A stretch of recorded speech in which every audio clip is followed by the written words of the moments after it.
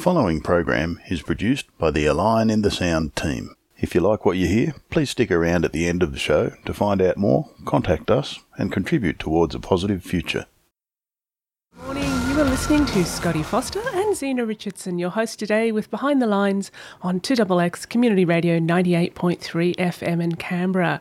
And that was The Who with UVUVU. The Who are a Mongolian band, and that name translates roughly into How Strange, How Strange. That song came as a request from one of our regular UK listeners, Teresa, who is very keen to hear what our guests have to say this morning and discussing what a green recovery and more green seats in the Australian Senate might accomplish and hopefully spark a trend for some similarly desperately needed changes in the UK government as well.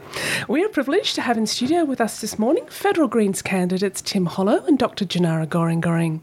Tim is the Executive Director of the Green Institute and the founder of Greens Music Australia, and he will once again run for the seat of Canberra alongside Waka Waka woman Dr. Janara Goring, who's an academic at ACU and Secretary of the Australian Greens First Nations Network, and Janara will seek to secure Canberra's second Senate seat. Tim and Janara bring a wealth of experience from the NGO, university, public and community sectors, as well as a lifetime of community and environmental activism, and they'll be introducing us to their platforms and their vision of what 2 extra green seats in Parliament could accomplish towards a sustainable green recovery and a brighter future. So welcome to the show, Tim and Janara. It's lovely to have you here with your crazy busy schedules that you've made room for us. Thank you. Thanks for having us. Thank you, Palia. You're welcome. So what we found when we've had pollies in the studio before, or people running for office, our listeners really find it engaging to learn a little bit about you as people, to find out what drew you into the politics role, what drew you to the Green Party. You know, politics is not an easy game. It's can be really hard on your personal life. So having that commitment to want to get into politics is always an interesting story for our listeners to hear. Would either one of you like to start about what drew you to deciding to run and what drew you to getting involved in politics to begin with? Yes, well, should I start with I had a dream? No, I should say that the ancestors had a dream that they imparted to me some years ago about me going to the Senate. And in the way of our sort of First Nations business, we tend to sort of live in the world of the Chukupa, the dreaming with our ancestors. And I had this experience. And so it was quite a few years ago now, and at the time I started to think, yes, this is what I want to do. And then I got engaged with another political party, and then I came to the Greens because I had friends in the Greens, and I prefer their value system and their politics.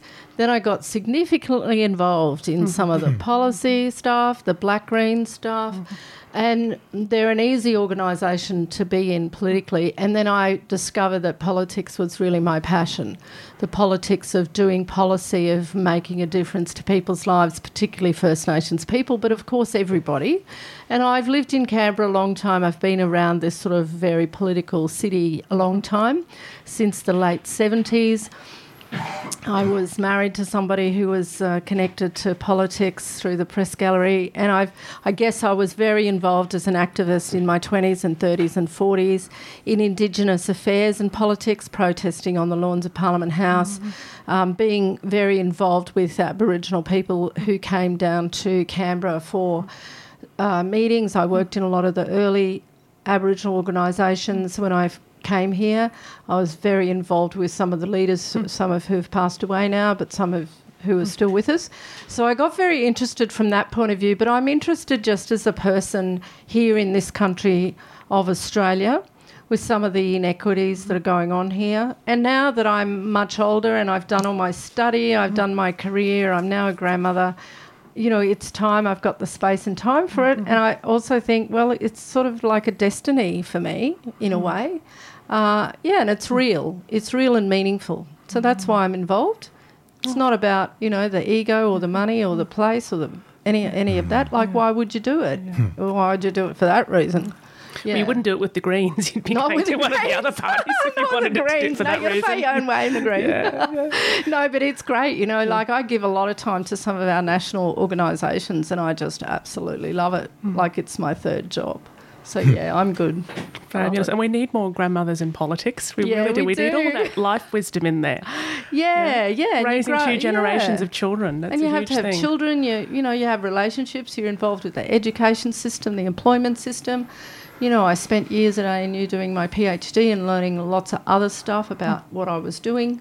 So, yeah, it's important. And as a teacher at an academic level, I love my students and the importance of maintaining that in a good way. And I grew up in the era of free education, free university, and it's so important that we take care of that, but also the researchers and the people who work in our universities.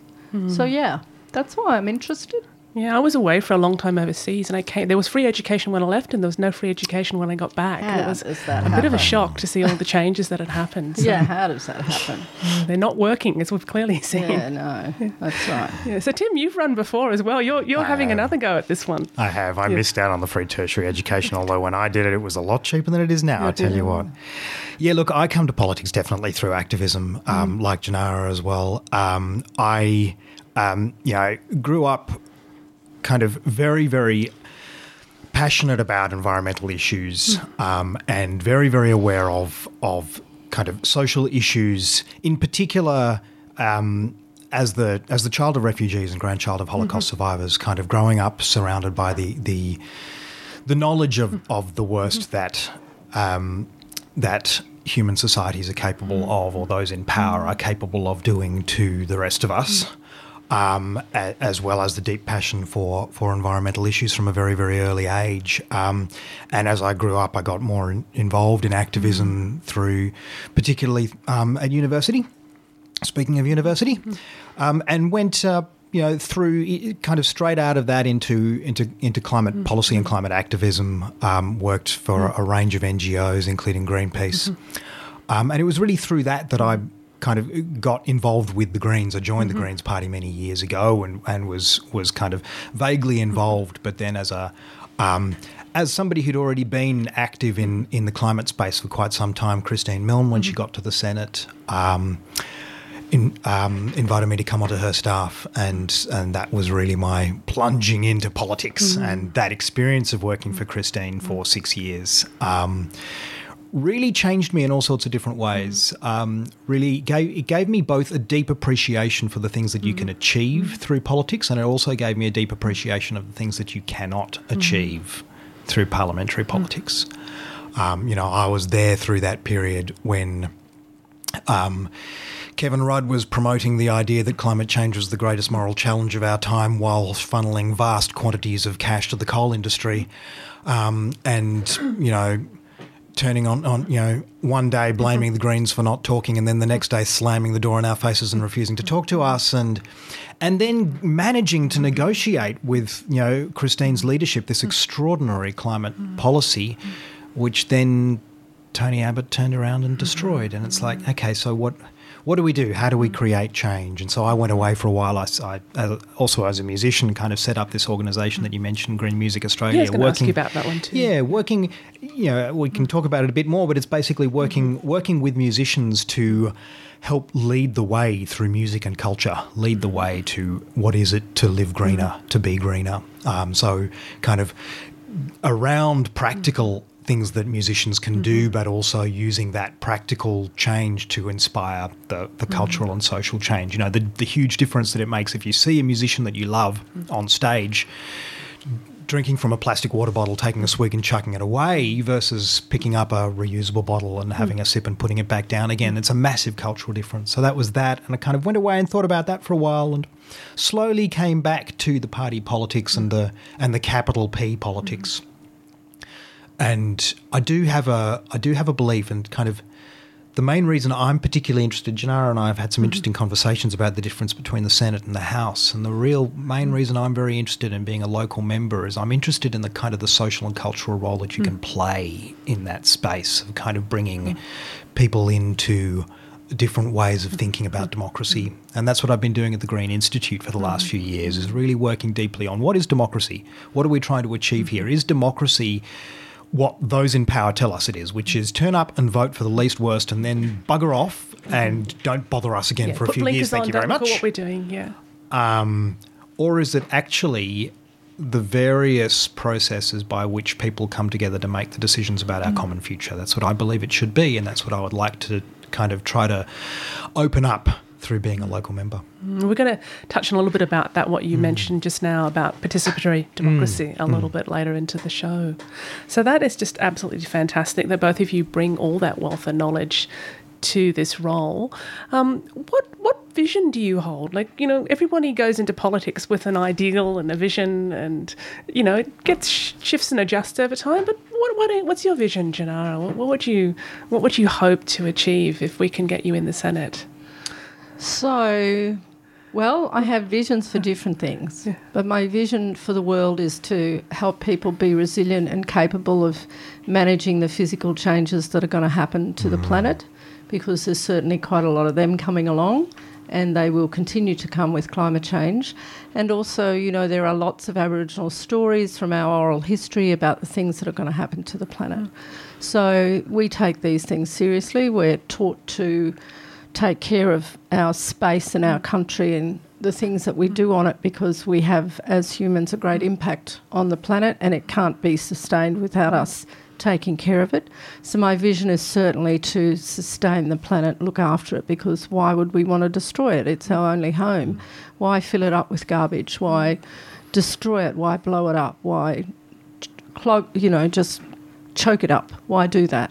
So that's my vision for that. Then the vision for people is to manage, being able to manage what's going to happen to planet systems, to food systems, to your normal living systems that you take for granted every single day. What happens if the electricity disappears? What happens if, you know, your water stops running? What happens if we run out of water? What happens if a tsunami comes and knocks your house over? There's all sorts of things that could happen that are very unexpected. You know, people don't plan for bushfires properly. Like Aboriginal people looked after the bush so we didn't have those kind of bushfires, because they couldn't have sustained living in a country that with such bushfires. So it's extremely important for that. Then my other stuff is about wanting to transform and having relationships that are transformative with people. And, of course, from my own personal perspective, my inner perspective is transforming myself so that I can be of benefit to people in the world, and I've spent a good 40-odd years doing that. So, you know, that also impacts what I do in the world. So as I get older, particularly in First Nations culture, we're taught that we have to live the laws that we are given, so that the young people who come after us can see and observe what that is, so that we can be their leaders as elders. And, you know, I'm very mindful of that. When you're in your 20s and 30s, you do as you please. And when you become a parent, then you have to be a leader and a parent for those children, and then grandchildren, and so on. And also it's about having relationships between white and black Australia that are healthy, collaborative, unified, and where we can speak honest truth, you know. Like, if we're going to talk about racism, then let's talk about the truth. And if you feel something about something that's different to what I feel about it, let's have collaborative relationships. What's wrong with that? You know, we lived in a pure democracy before white people came. It's totally possible to have a pure democracy with human beings that have completely different point of views. So, yeah, my vision is to have a world that's capable of transformation, where we don't all fall apart when it does start to change. And change is just inevitable in life anyway. It's always going to happen every minute, every day. I really want to impart the knowledge that First Nations people have to the rest of people in Australia who do not understand how to take care of our environment. We have a huge oral history of a very, very long time here in Australia of taking care of this country, and now it's evidenced by all sorts of books that are being published and research that's being shown. And people are starting to think, yeah, well, maybe if we fire burn like Aboriginal people do, we could look after country a bit better and not have these gigantic bushfires. Yes, yes, yes. If we looked after the Murray-Darling Basin water basin better. Like, do we think water just comes from nowhere? You know, it's always going to rain. There's always going to be the artesian basin. I don't think so. Well, they're fracking that to death right now. So we really need to be careful. Like, and what are we doing to... animals in the sea, animals on the planet. What are we doing to, like, I just hate what we're doing to kangaroos. Like, it's horrible. So I think it's good to have conversations with people where we go and make a difference, and also listen to people who have really hard lives, who really don't get looked after and don't get cared for, and people who are living alone and isolated. I know what it's like to be homeless, to be a single mother, to live in, situations where I didn't have enough money to feed myself and my child.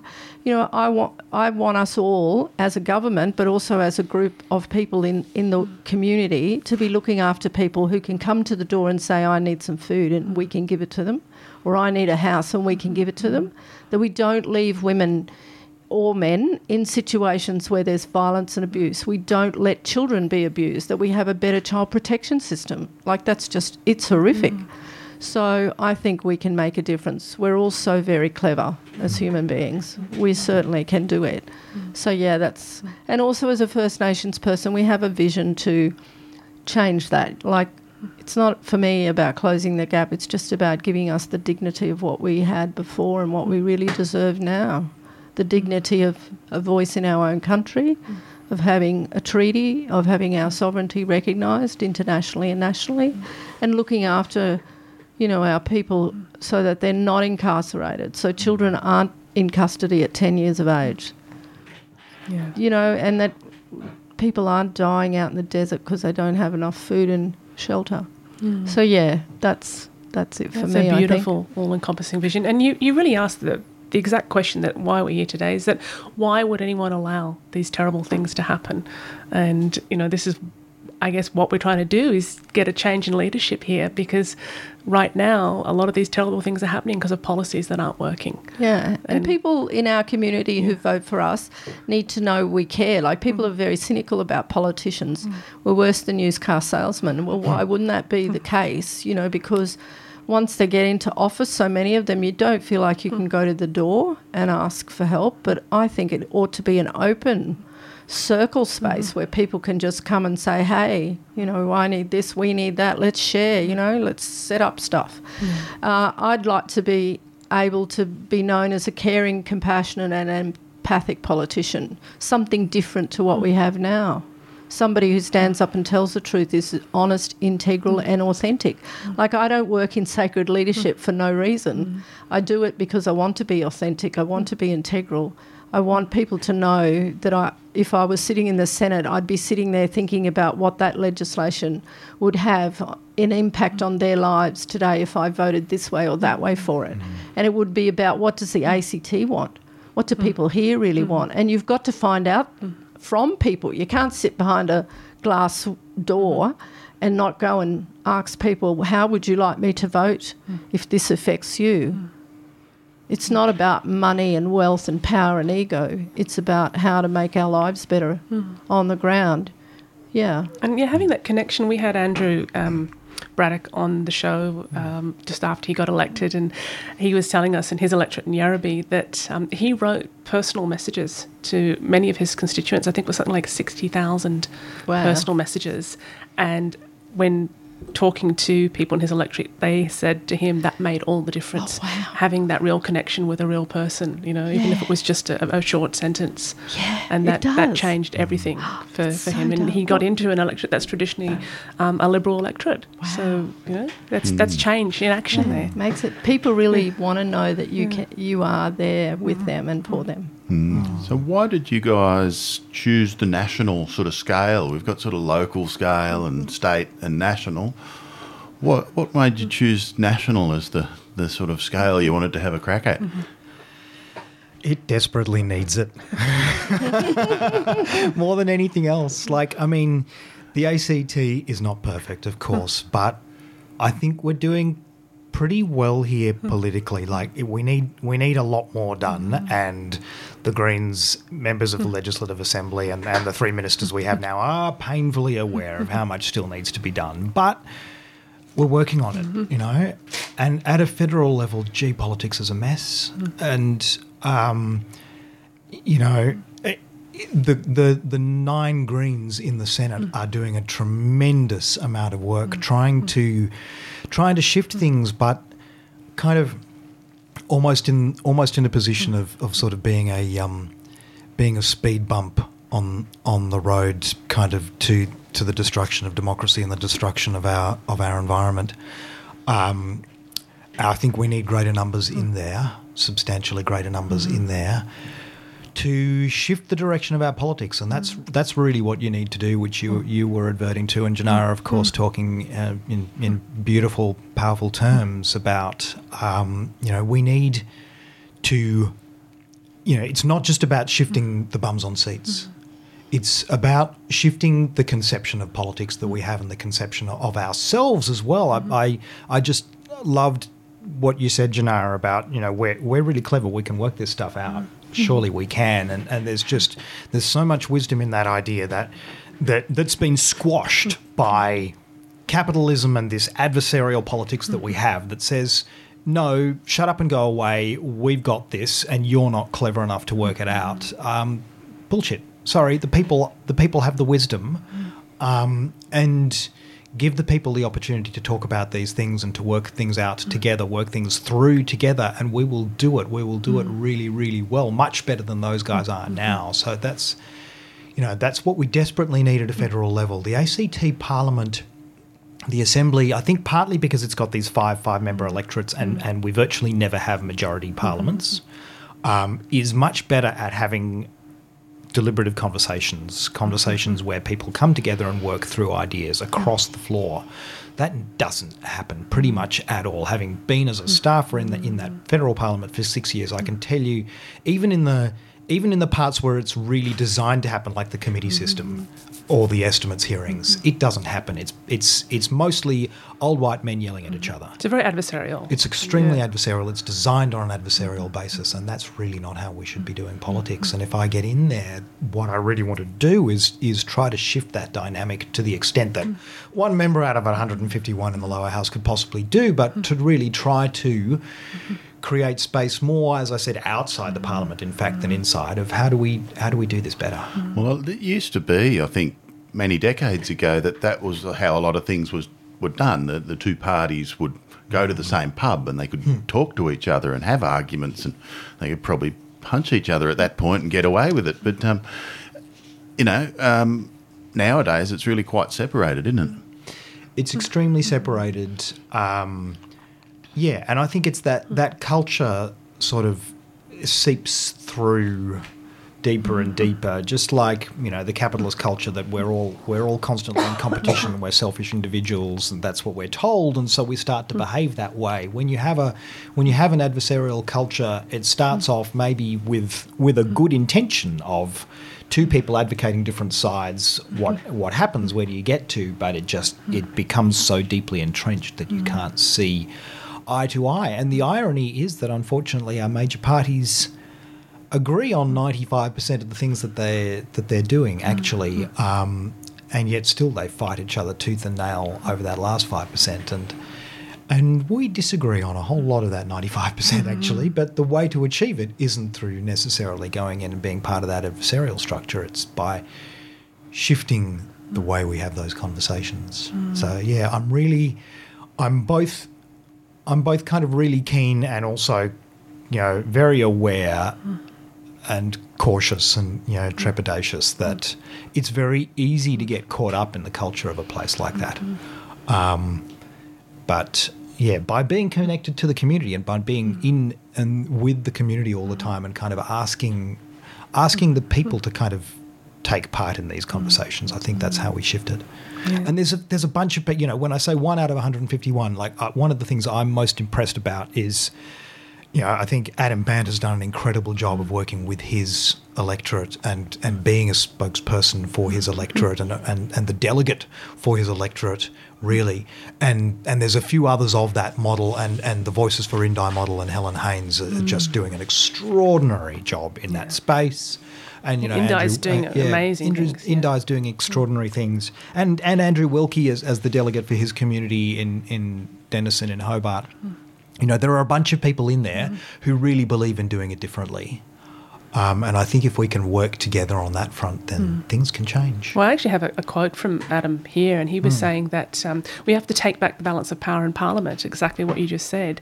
And he's saying with a 1% swing, that's just 2 more seats. I can see 2 people sitting in front of me right now. It's just 2 more seats. They can swing the balance of power and make all of that difference. I mean, the way I look at it as well is thinking about the shift that we've seen in Canberra from, we had a majority Labor government, and then we had one with balance of power with the Greens, and the Greens managed to shift a bit. And 3 terms of balance of power of the Greens, mostly with quite small numbers, have really enabled us to do things like get this city onto 100% renewable energy, do some actual, a hospital with 100% renewable, a hospital which is 100% renewably powered, the first in the Southern Hemisphere, as I understand. Pill testing at festivals, PACER program, PACER, so much amazing. work in mental health, which there's so much more to do on mental health, but so much so much progress is being made. And, the difference now from having 2 MLAs to 6 and 3 ministers at the cabinet table, the difference that we can make. Imagine if we could get some of that into the federal Parliament House. Imagine if we could have the same ratios. Well, Wouldn't it be nice? I'm not sure how long it'll be before we have the same ratios. But even the difference, as I said, from my experience of, the first Rudd government where he had a majority in the House, he didn't have a majority in the Senate, but he kind of had no idea how to negotiate with the Senate and really didn't care and didn't feel that he had to. It wasn't fair that he had to because he had the majority in the House. To the Gillard years where they didn't have a majority in either house and they had a different leader, a person who knew what it is to negotiate. And you could have those conversations, and you had deliberative conversations in that place. And that term of government was the most productive term of government since Whitlam. So much got done without majorities because there weren't majorities. And we didn't get to ask you about your vision, but I think you've shared a whole lot of it right there. Were there any particular aspects that have really impassioned you that you would like to bring to your role? Look, so much like what Janara said, I am driven by the fact that things are already hard for a hell of a lot of people, and they are going to get a hell of a lot harder in the coming years. We know that because of what those in power, because of what this adversarial capitalist dominating system has done. There are going to be a lot of problems coming through, and our most important task is to create systems that are going to enable us to survive, and not just survive but thrive in what's coming. And I absolutely believe we can. Absolutely. I'm not one of those people who says climate change is a disaster, we're going to go extinct, we're going to fight each other to death. I don't believe that. I believe that we are better than that. We are wiser than that. But we have to make it happen. Because there are too many people in power who just want to make as much money as they possibly can before they die. The rest of us don't believe that, and we need to make it so. That's what I want to do primarily, is be part of that process of ensuring that as the shit hits the fan, we are ready and we are able to survive and thrive together. Well, they've done actual intentional experiments around what both of you have just shared, which is saying that human beings, healthy functioning human beings, are hardwired to care, to share, and to be fair. And that was US psychologist Lynn McTaggart, who ran a lot of experiments around that. And we're actually hardwired for cooperation, not competition. And all of the experiments, there was a whole suite of experiments in the 1950s, 60s, 70s, the famous ones like the Stanford Prison Experiment and things like that, which sought to prove that humans are competitive and self-interested and will do anything to get ahead.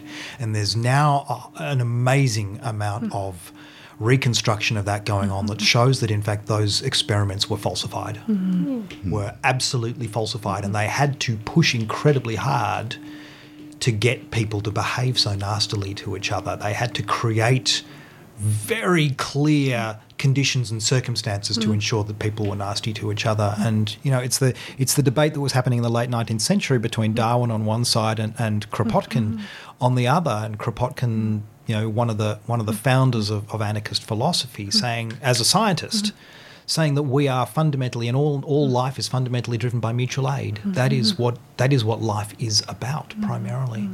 And there's so much evidence for that. And I've been privileged to learn a lot from Janara over the last few years about Indigenous culture and extraordinary true democracy that is based on that.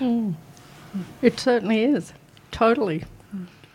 Yeah, I remember on the other side of that coin, I guess Douglas Rushkoff, who's a guy who's been in the tech industry forever, but he thinks a lot about the future, and as part of that role, he gets these wacko consultant jobs talking to the super rich, and he was talking to one super rich person who was asking, right, so when I've got my island and everything's gone to hell, how am I going to keep control of my troops so that everybody doesn't come and get my food? It's like you're totally thinking about it. Cooperative, Totally thinking about it the wrong way, mate. At that point, you need to change what you're doing. Yes. Yeah, it's true. It's fundamental that humans want to belong. You know, they want to belong somewhere and with each other. It's one of the terrible psychological things that happened in Australia was to tell Aboriginal people that they didn't exist, terra nullius, and actually that then to take them off the thing that they most belong to, their spirit and their country. And, you know, when I learnt about the ceremonies that connect your spirit to country, you know, the ceremonies we do when a child is born and you know, I couldn't really do those. My mother did, but then to have my daughter do them for her daughter was incredible, you know, to take her to the Women's Mountain here and have the elder here at that sacred place name her and smoke her and rub her with ochre, the things we do when they're born. You know, it connects the spirit to the country so that you never feel lost, you know, because you come from that other place to the planet, so you have to have some energetic connection. And, you know, we have these ceremonial rituals I think it's what keeps us very stable and grounded as a culture and resilient and courageous, is that we have had these rituals and ceremonies and songs and stories and dances for so many thousands of years that connected our spirit to land and culture and practice of spirituality and law that enabled us to be very strong and resilient. You know, when I look at my mother, my grandmothers, my great-grandmother, my grandfather, all those people, the resilience they had from the day white people came, you know, to figure out what was going on and then to survive it and then to adapt to it, and then to be able to manage so that they could hold on to the law for everyone else. You know, and when I learnt about, you know, what we do in human development and how important it is to belong, and then to understand that, you know, if you tell a culture it never belongs and it doesn't belong and they don't exist, even though there they are right in front of you, what kind of culture does that to another culture? A psychopathic one. Yeah. So there is a psychosis around that. And yeah, I think that's really held us, that our older people have been able to hold on to everything, so none of us lost it. And it'll never go. Like, we've just been here too long and we've held it too long. We just are too responsible for this country. It's in your genes now, right? Yeah, it is. It's a DNA. So, yeah, we can never lose it and it can never lose us. And a beautiful thing about both of you is that you're also both authors. And Janara, you wrote a lovely memoir called A Long Way from No Go, as well as a fictional novel called The Red Earth, and you've also contributed your poetry to an anthology called Inside Black Australia. Would you like to tell us a bit about the importance of stories in your culture and the influence that they have on the human journey and the choices that we make in our lives? Yeah. Well, you know, as a child at school, I wouldn't have sat down and said, oh, you know, this is what is happening to me. People are telling me stories. But actually that's what did happen. Like, from a very early age, you watch your mother, father, grandparents all sitting around, uncles and everybody sitting around.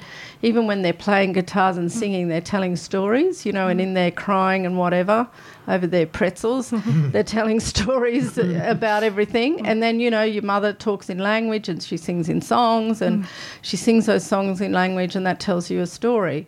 So I wouldn't have really said it back then, but when I look back, that's what I see.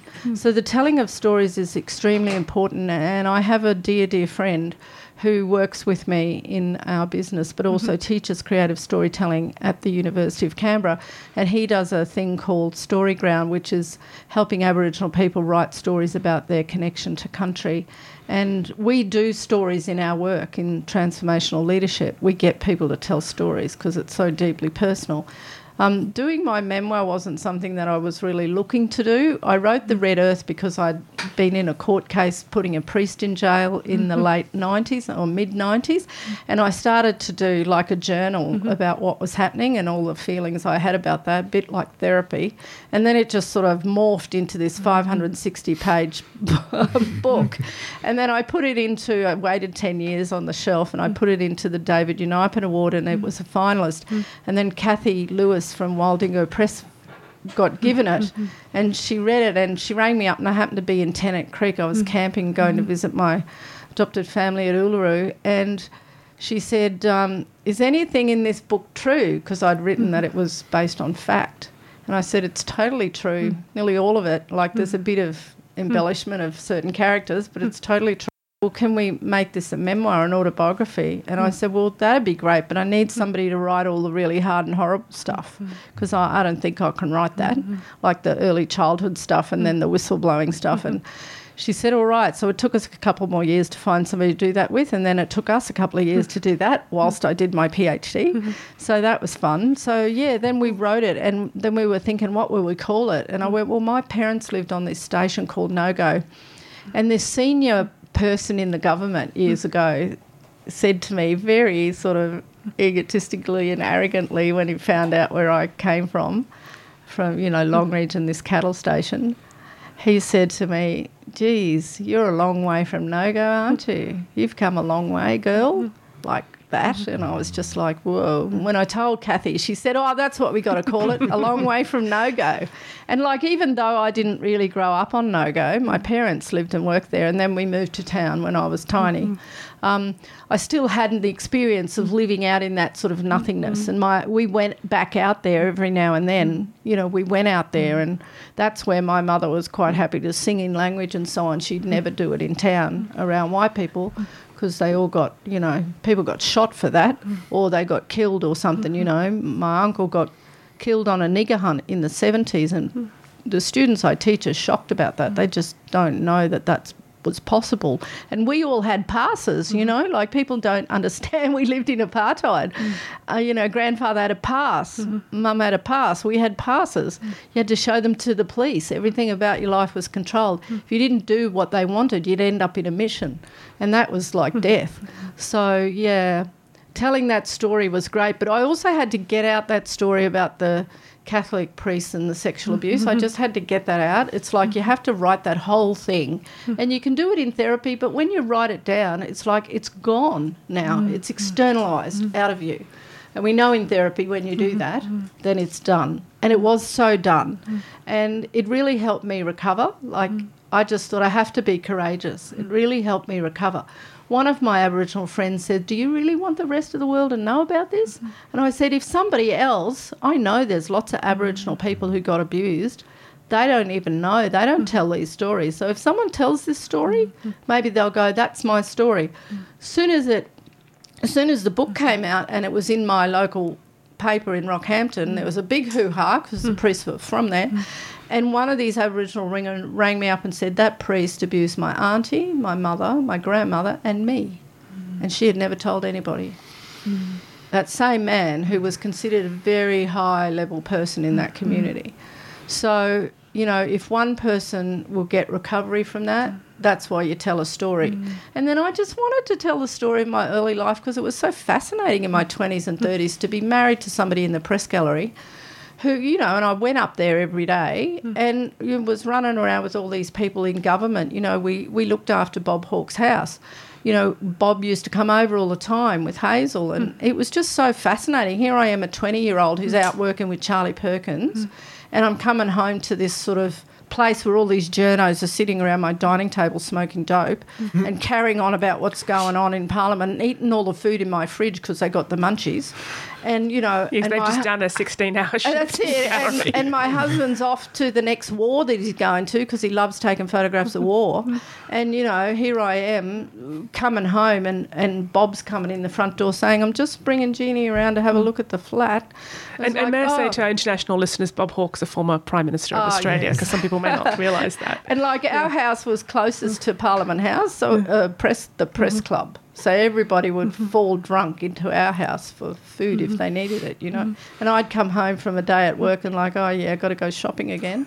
So it was quite fascinating sort of life. And I was very involved in union politics as a young person because my father was in the Communist Party and all the unions as a working man. And I was very fired up about that. Only unions are going to look after you, you know, that sort of stuff. So I got quite involved early on. So, yeah, writing the stories, the funny little stories from that sort of political life was fascinating. And then the funny little stories from Aboriginal political life too was fascinating because these are personal people. They had personal lives. You know, this was before Paddy Dodson even gave his first speech. You know, before Michael Mansell even gave his thing to the Queen, I was working with this mob, and I'm a 20-year-old. It was fascinating fun. And marching with Kevin Gilbert, you know, up around Parliament House. If he called us up at work and said, we're going on a march, we'd all leave work and go on a march. And then, you know, rules came in. You couldn't leave work to go march down Parliament House, but we'd do it anyway. So it was a fascinating life. And then when the whistleblowing happened, I thought that's another thing I've got to get rid of. Got to tell the truth about that, actually. So, you know, we did some of it in Utopia, John Pilger's movie, but the whole truth of it needed to come out because I was really, it was wrong what they did. It was wrong what they did to the blackfellas in the intervention, but it was wrong what they did to me, trying to be a public servant, giving frank and fearless advice, and me, you know, just being terribly underhandedly investigated and persecuted, you know, and persecuted and coming to work. Why do my keys work? Why can't I put my car in the basement? Like, what's going on? Why am I being moved from my policy director's job? Why is my boss not talking to me? Why are they raiding my house all of a sudden? Yeah, it was pretty bad. And, like, I was mentally in a very horrible place for so much of that. Thank God for the mental health service. I used to ring them up all the time. I want to kill myself, you know, like you really feel terribly oppressed. I mean, I felt oppressed as an Aboriginal person, but as an adult you really know what it's like when that happens to you. And, you know, I lost all my things that I worked all my life for, but they're just things, you know, I got them back in the end. But my daughter was at home alone when they raided the house, and she's like, what are the police doing here? You know, she's a university student. Mum, there's police at our house. So, yeah, it was a bit freaky. And then for them to vilify my relationship with an Aboriginal group at Murrujulu who were about to see the army come in. Anyway, the stories in the book are just great stories, and it's great to tell stories. Yeah. And I was always a poet. My brother was a poet, my elder brother, and we were all musicians in our family. And writing poetry was my outlet as a child for my own recovery. And then I joined Us Mob Writers here. And Kevin Gilbert used to always encourage me to write. And, you know, to have somebody like that who wrote so many amazing things. And his daughter always encouraged me. Kerry was a friend. So, yeah, I love writing poetry. It's my thing now. I really love it. And I actually think I'm all right at it. So it's lovely to do. Yeah, I do love writing. I love the imagination and the fantasy world of it. So I've got a few other novels up my sleeves. Just a few? Yeah, I do. I'm going to do that. That's my little part-time thing I do in the background. Yeah. Yes. Thank you. No, that's lovely. I think stories really connect to people, you know. Somebody may not feel connection to politics, but if you can connect them to the story, totally, then you've got their attention. Totally. Yeah. So, Tim, you've got a book in the works, but before we talk about that, I'd just like to mention something I read that you'd wrote, and pardon me if I'm pronouncing this incorrectly, is it the Meanjin Quarterly? Meanjin Quarterly, called The End of the World as We Know It. I thought that was a very powerful piece, and it was about last summer's catastrophic bushfires. You wrote, even after this summer, governments almost without exception are not just failing to act, but are actively standing in the way. They continue to provide tax concessions on royalty holidays to fossil fuels. They introduce legislation to criminalise protest and suppress advocacy, and they mobilise not just police against peaceful protesters, but they also spread lies and misinformation, misdirecting attention towards convenient scapegoats. They reduce funding to fire services and hand gigalitres of free water to coal mines and the fracking industry, as we know. That wasn't Tim, that was me interjecting that. Their divisive rhetoric pits people against each other and feeds hatred. So this is why we desperately need a change in government. You've summed it up so beautifully there. Like, we've got a government right now that's doing the equivalent of sticking its fingers in its ears and going la la la la la, when we try to talk about these issues. So might I ask you to talk a little bit about your writing and your book and what's hopefully going to be on the shelf fairly soon? Yeah, I mean, storytelling and writing and kind of and culture is so deep in me too. And as mentioned, I'm a musician as well, and that's a really deep part of my culture. I was thinking, as I've done a few times listening to Janara, my culture, the Jewish culture, is in some ways both the inverse and very, very similar to Indigenous culture. The inverse in that we have been uprooted for millennia.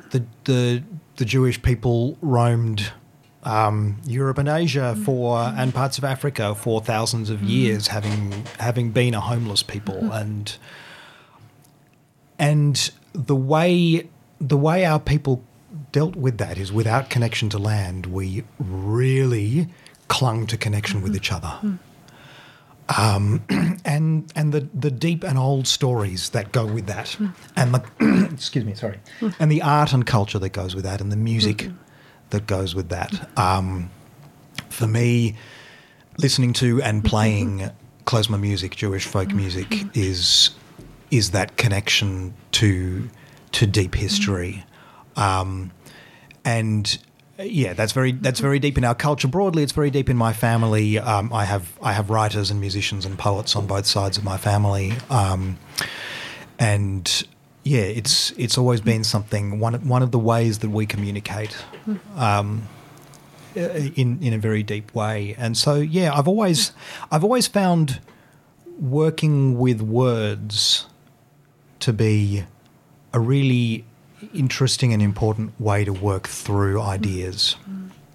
And that can be just in conversation, of course, but it can be just in sitting down on your own sometimes and just writing something to think it through, and then use that as a conversation starter as well. And that's why I write. I don't write for myself. I write for the capacity that it brings to work with people and to communicate with people. So that piece in Meanjin, bits of that are definitely woven into the book that I'm working on at the moment, that I need to finish in the next 2.5 weeks,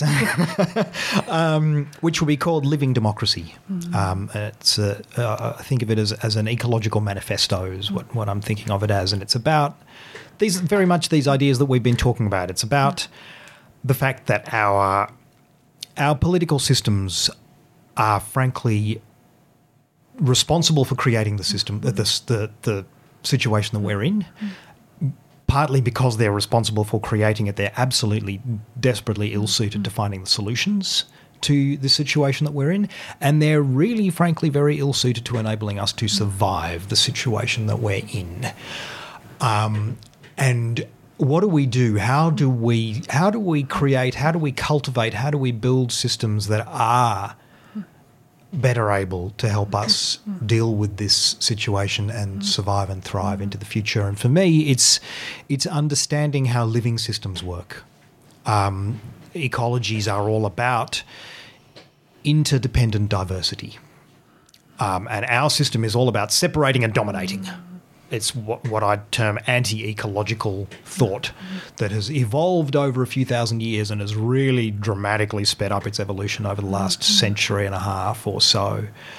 And that's not how we should work. That's not how we want to work. That's not who we are. Like we were saying before about the Stanford prison experiment and stuff that needed to be falsified to prove that we're selfish and when we're not. So the book's exploring the ideas and the examples, the things that people are doing all around the world now to be building participatory democratic systems from the grassroots up. What's happening in Rojava in Kurdistan, what's happening in Barcelona, what's happening with Buy Nothing groups all over the place, and commons groups that are starting up, sharing communities, gift economies, what's happening with the extraordinary alternatives to policing that are being built around the place, that actually you get better outcomes in communities. Of course you get better outcomes in communities when you're out there working with people for working together for mutual benefit instead of coming in with a gun.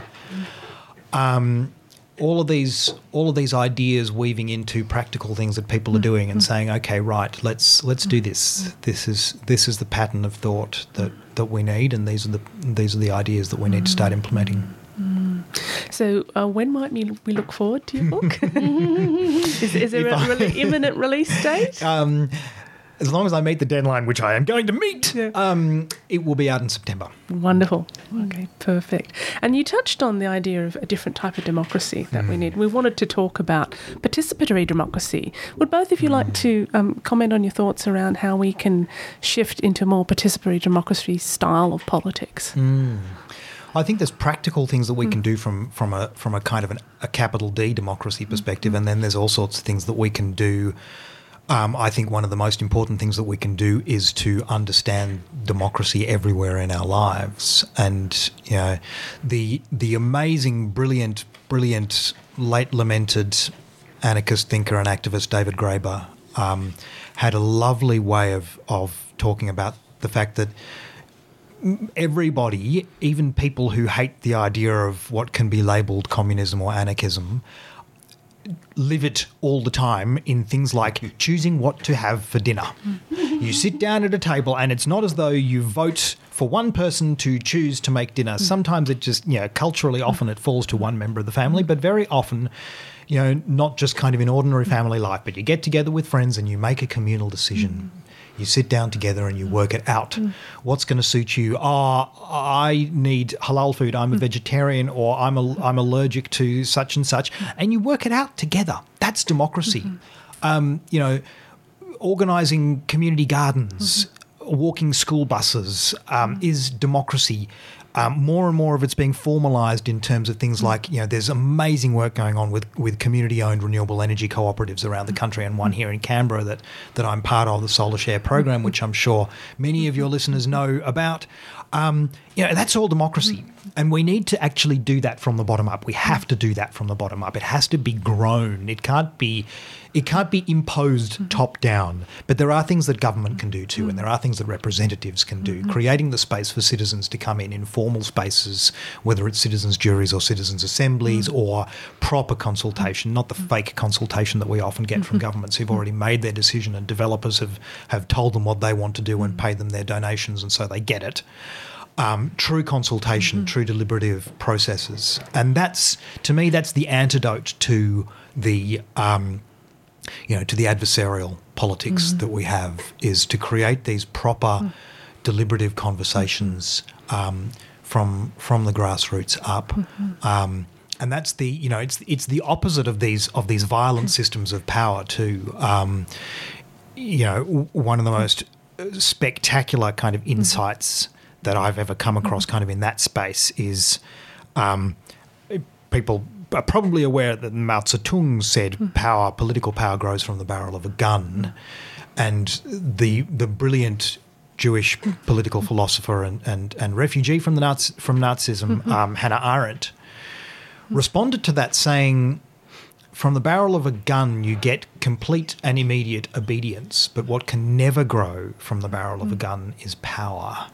Power has to be grown from communication, from talking, from building systems of working together. That is power.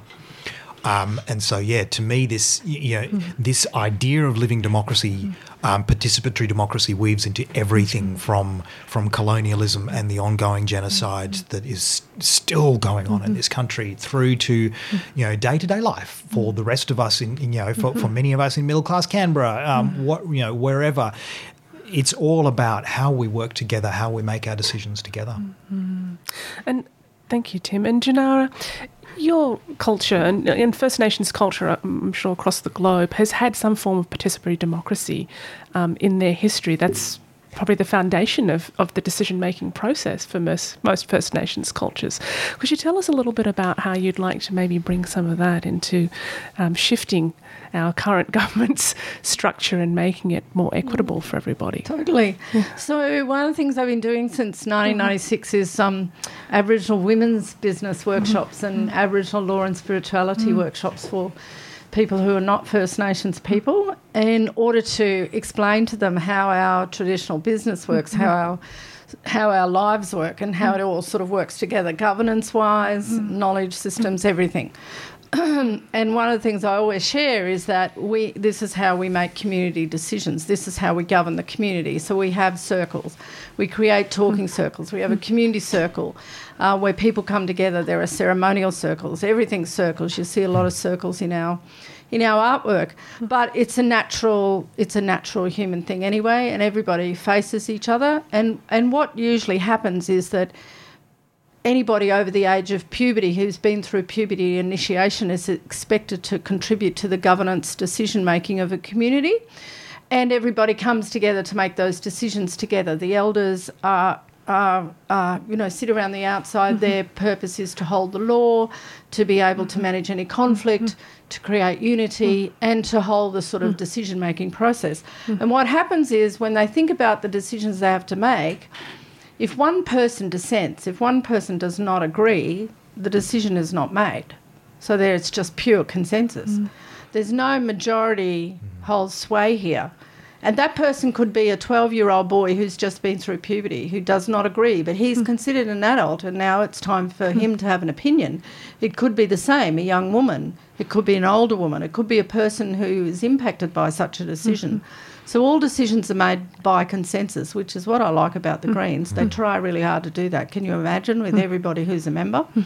Try doing that, with policy.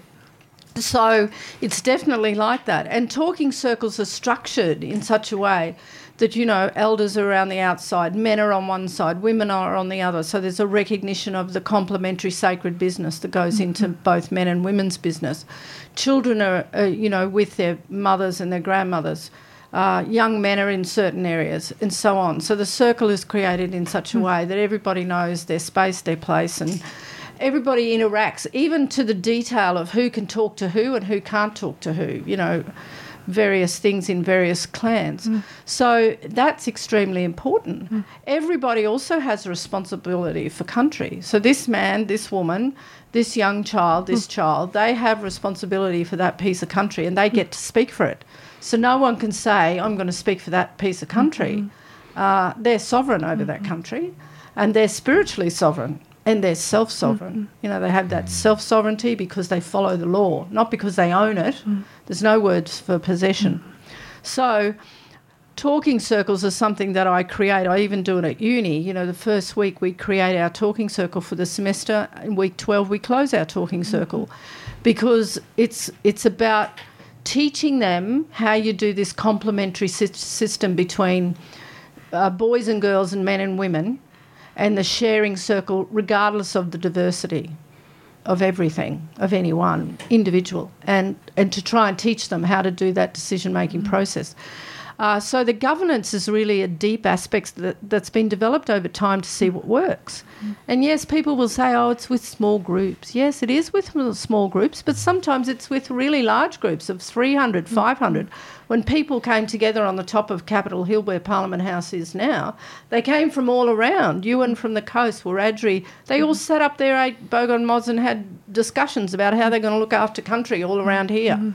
Like they did that together. They shared things. They traded. Yeah, it was definitely a very strong governance structure that works. It worked for a very long time. We did look after this country very well and each other. And I love how that is something that I reckon, that scale issue that you brought up, it works really well. But there is a scale issue where you can't do it with 20 million people in Australia. But Tim mentioned the mob in northern Syria, the Kurdish Democratic Federation of Northern Syria, and they've developed an amazing way of managing to scale this that exact thing from a community level where the sovereignty is held at the community level into a whole national system. Yeah, and we could do it here. Yeah, we could. When I think about the governance of Australia, why is Australia just governed by the colonisers and all the white people that came here? Why don't we have a system of governance that includes the sovereignty of these people who were here first, as well as your sovereignty as a sovereign nation? We really need to think about that. Like, I do not want the design of that to be in the hands of people who have no idea. And don't care. It's got to be in our hands. It really is the colonisers too. It's the organisers of that colonisation, not the people that they brought over to do the work, the normal people. It's stayed in the hands of the organising class. And in some sense, it's also given, it can be given, it has been given in some cases, to Aboriginal people who've become the educated class, who for some reason or other, they're quite happy to take the funding that gets given by the government and the kudos that comes with that to go and design something that's not going to work because it's based on what white people think should work, or it's based on the minister said, well, this is the parameters of what you're allowed to do. No, let's do something that was here before that worked really, really well, and let's just co-opt it and make it work for everybody.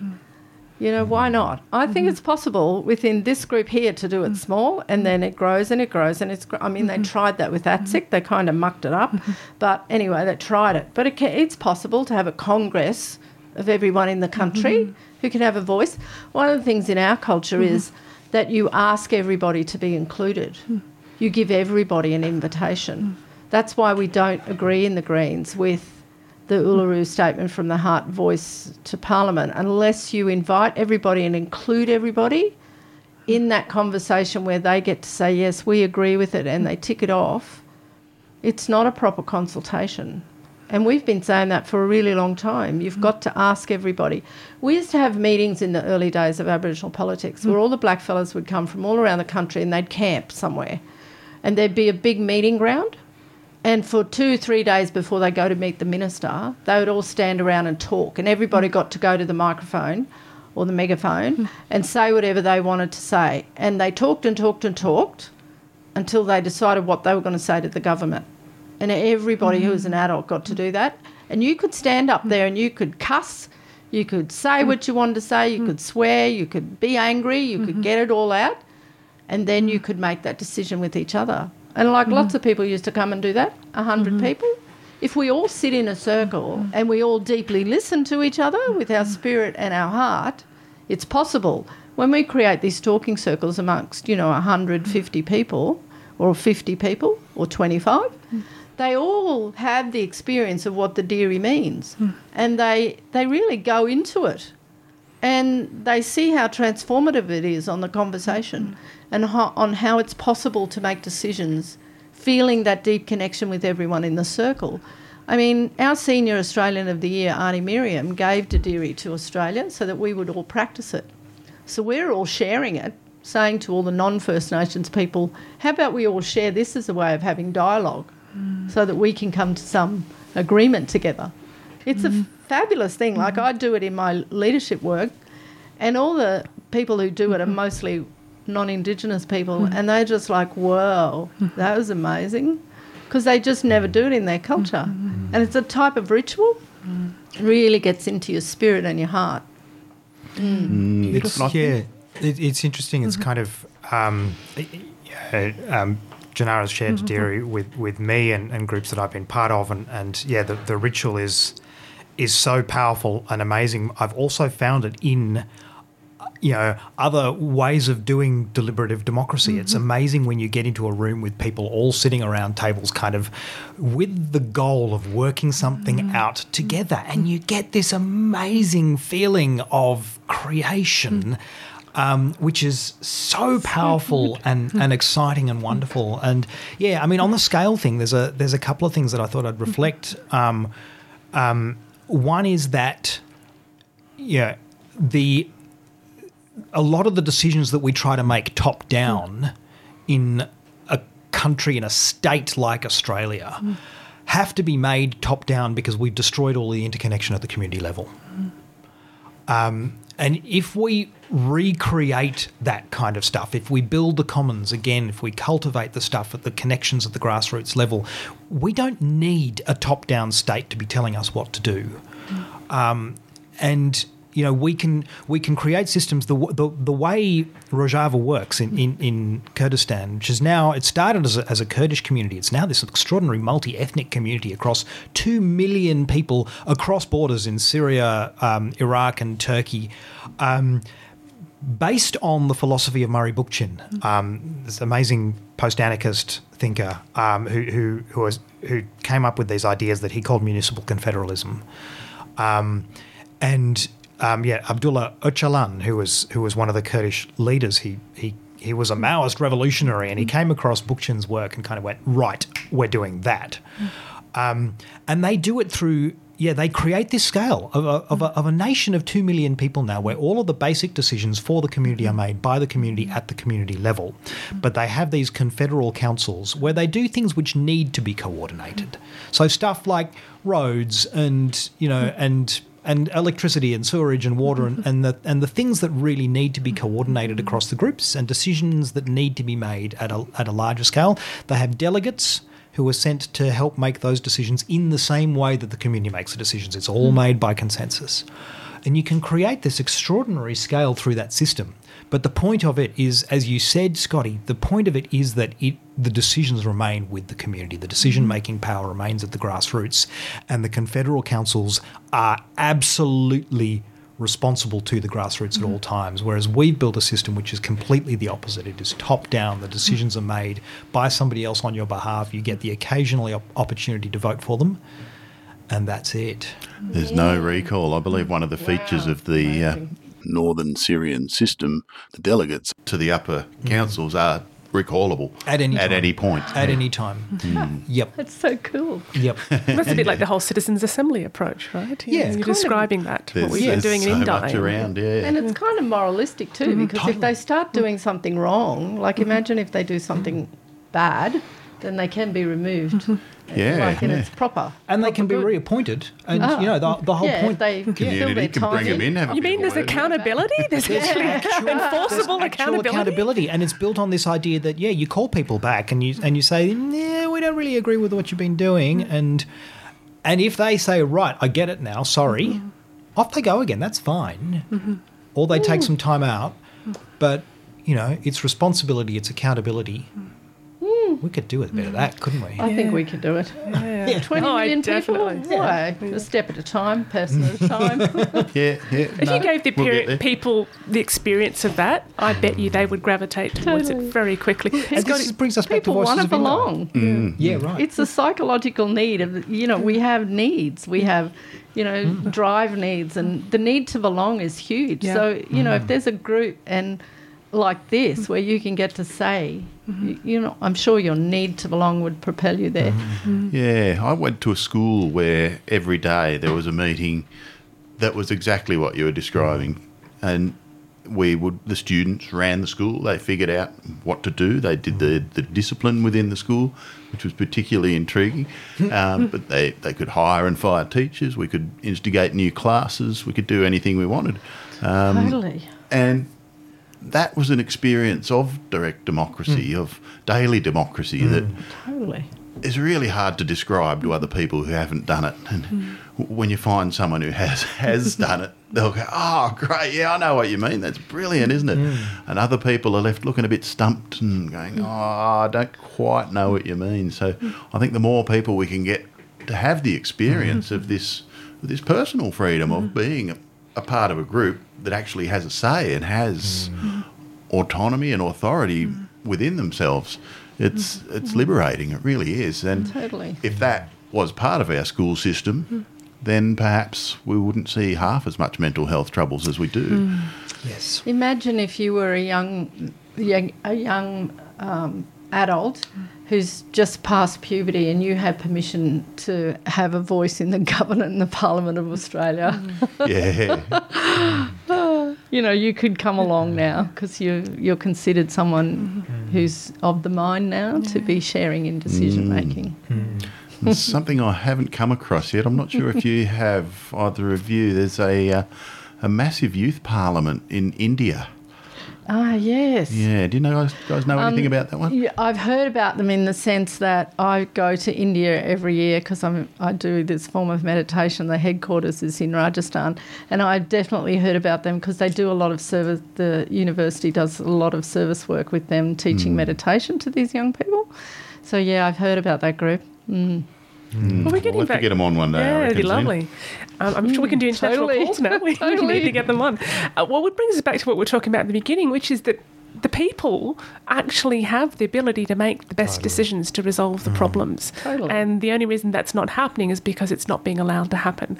And it's whether or not you want to argue that the current government in power believes that people are not able to make those decisions, that we're all stupid and we're sheep and we need to be herded, or whether they're actually terrified that we'll be much better at making those decisions than they are.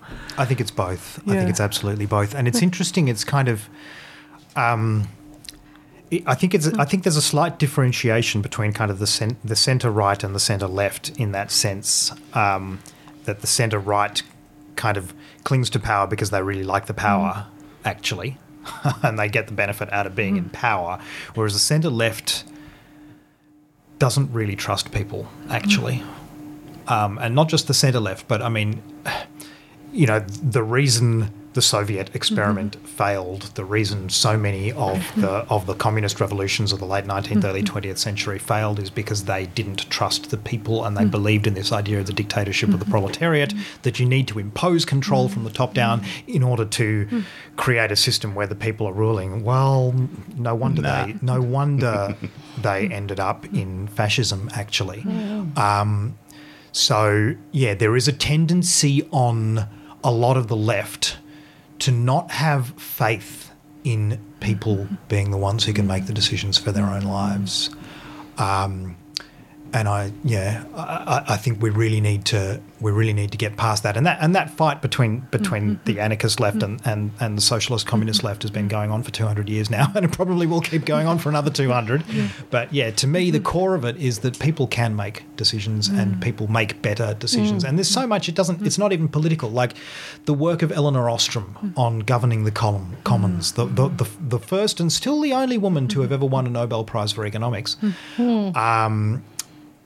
Yeah, she did analysis of systems of decision making in managing common pool resources, and people following her have replicated this and demonstrated it time after time that the best decisions in managing communities and managing common resources are always made by the people making, you know, who live it, the people on the ground who are the ones who do it. And if you set up systems where somebody, you know, elsewhere separated from what they're actually managing is making the decisions, they will make a mistake every time.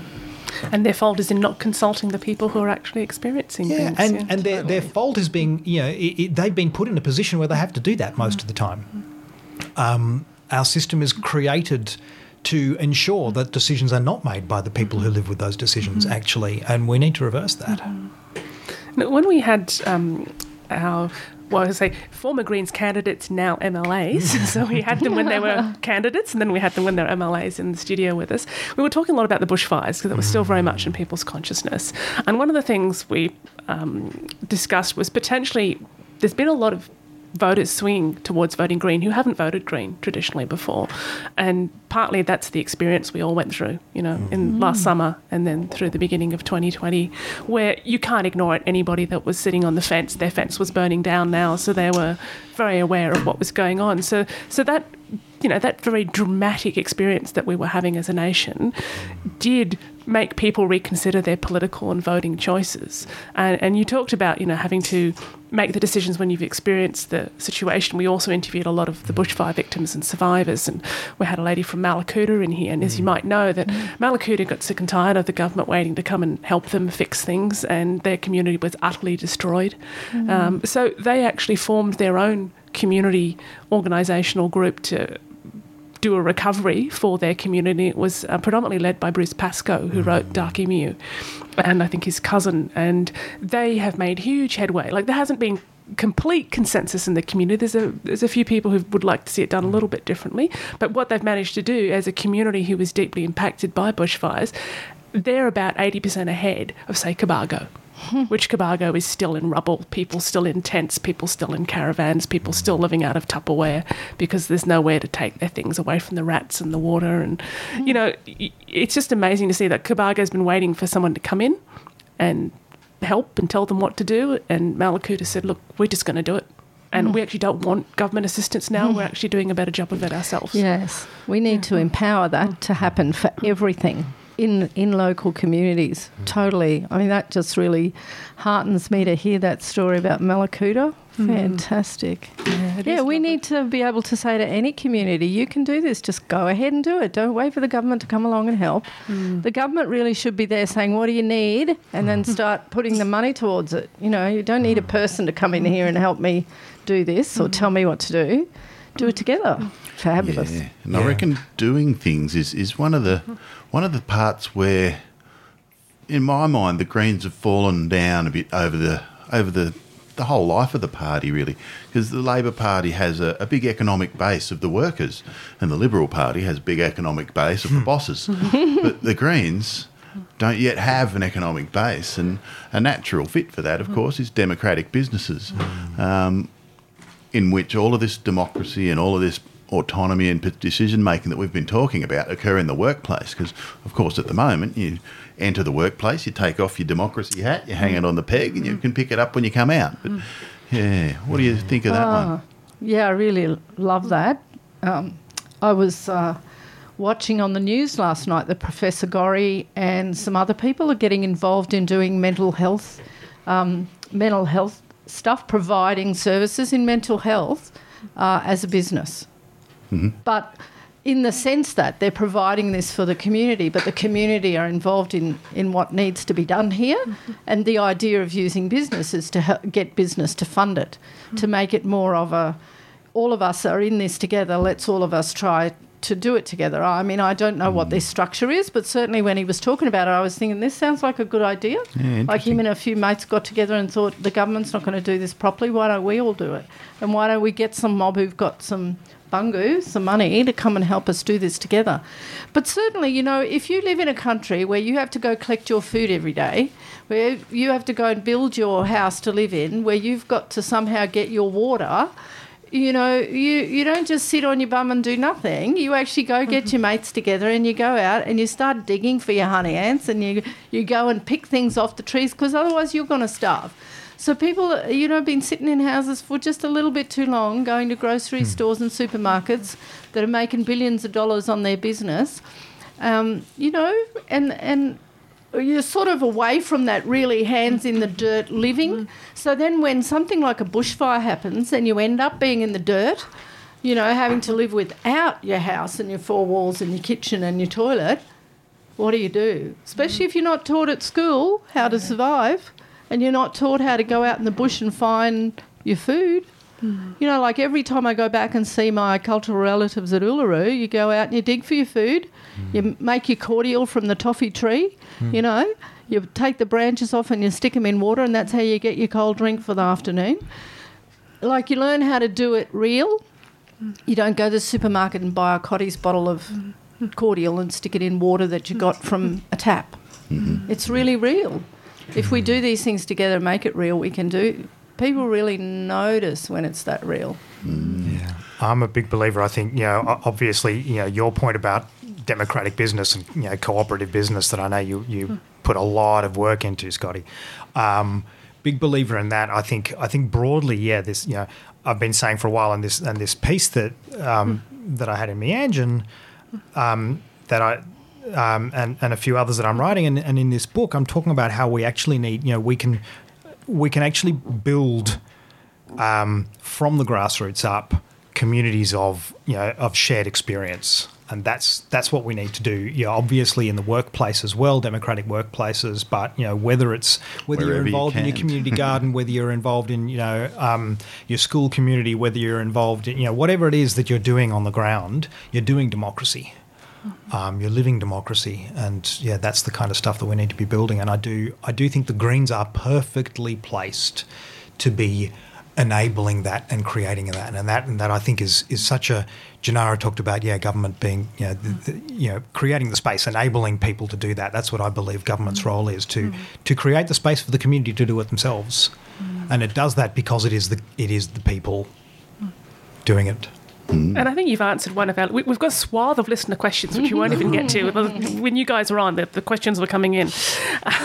So I think you've actually answered one of the questions, which was, what are you guys going to do differently to other parties to get elected? And I think you've just summed it all up beautifully in everything that you've just said. Talking to people, being real, being in the community.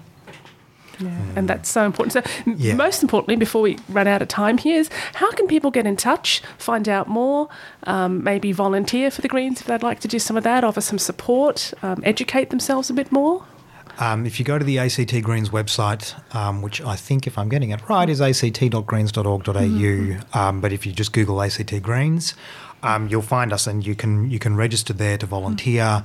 You can find me at tim.hollow@act.greens.org.au. Email me there. I think we're obviously going to be out talking to people a hell of a lot, but I'm really keen to be actually building participatory democratic systems through this election campaign.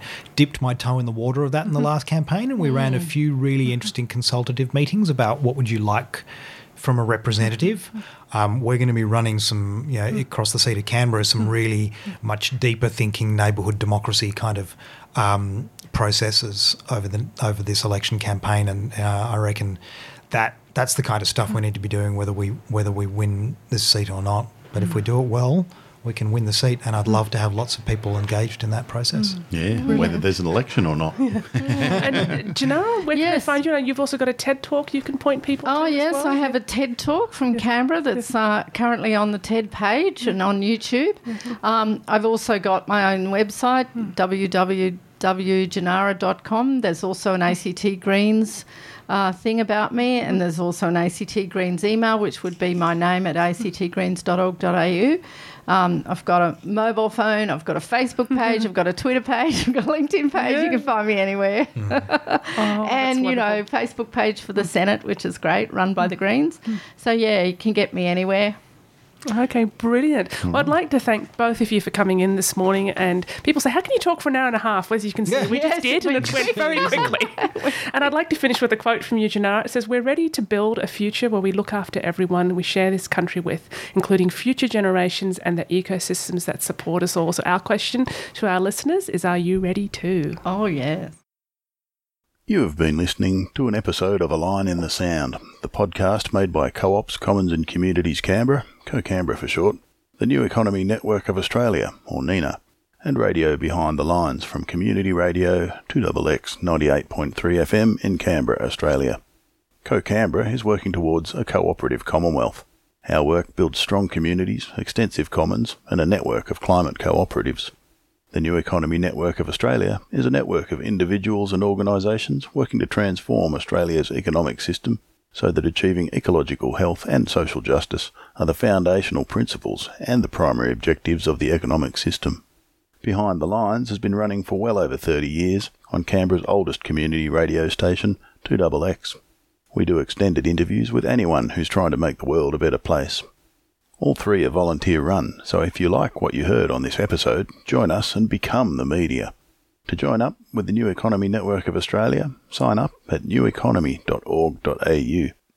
To help out with Behind the Lines, or to help our editing team finish off a mountain of good Australian New Economy info, which includes editing training, contact us at behindthelines98.3@gmail.com. and see 2xxfm.org.au, where you can subscribe, donate and volunteer to Australia's only alternative voice, community radio. If you're not in Canberra, there's definitely one near you. To help out with Co-Canberra, contact us at info@cocanberra.org.au. That's COCANBERRA.org.au. Or come along to our monthly meetups, which we share with NENA Canberra Regional Hub, where we explore any and all aspects of the new economy. Find out what we're up to at cocanberra.org.au. And finally, if you want to help fund me, Scotty, to go full-time with this and lots of other related work, look up Liberapay, LIBERAPAY, and search for Community Supported Scotty. From there, you can find out about all my other projects and donate to help create a new appropriate economy. Thanks.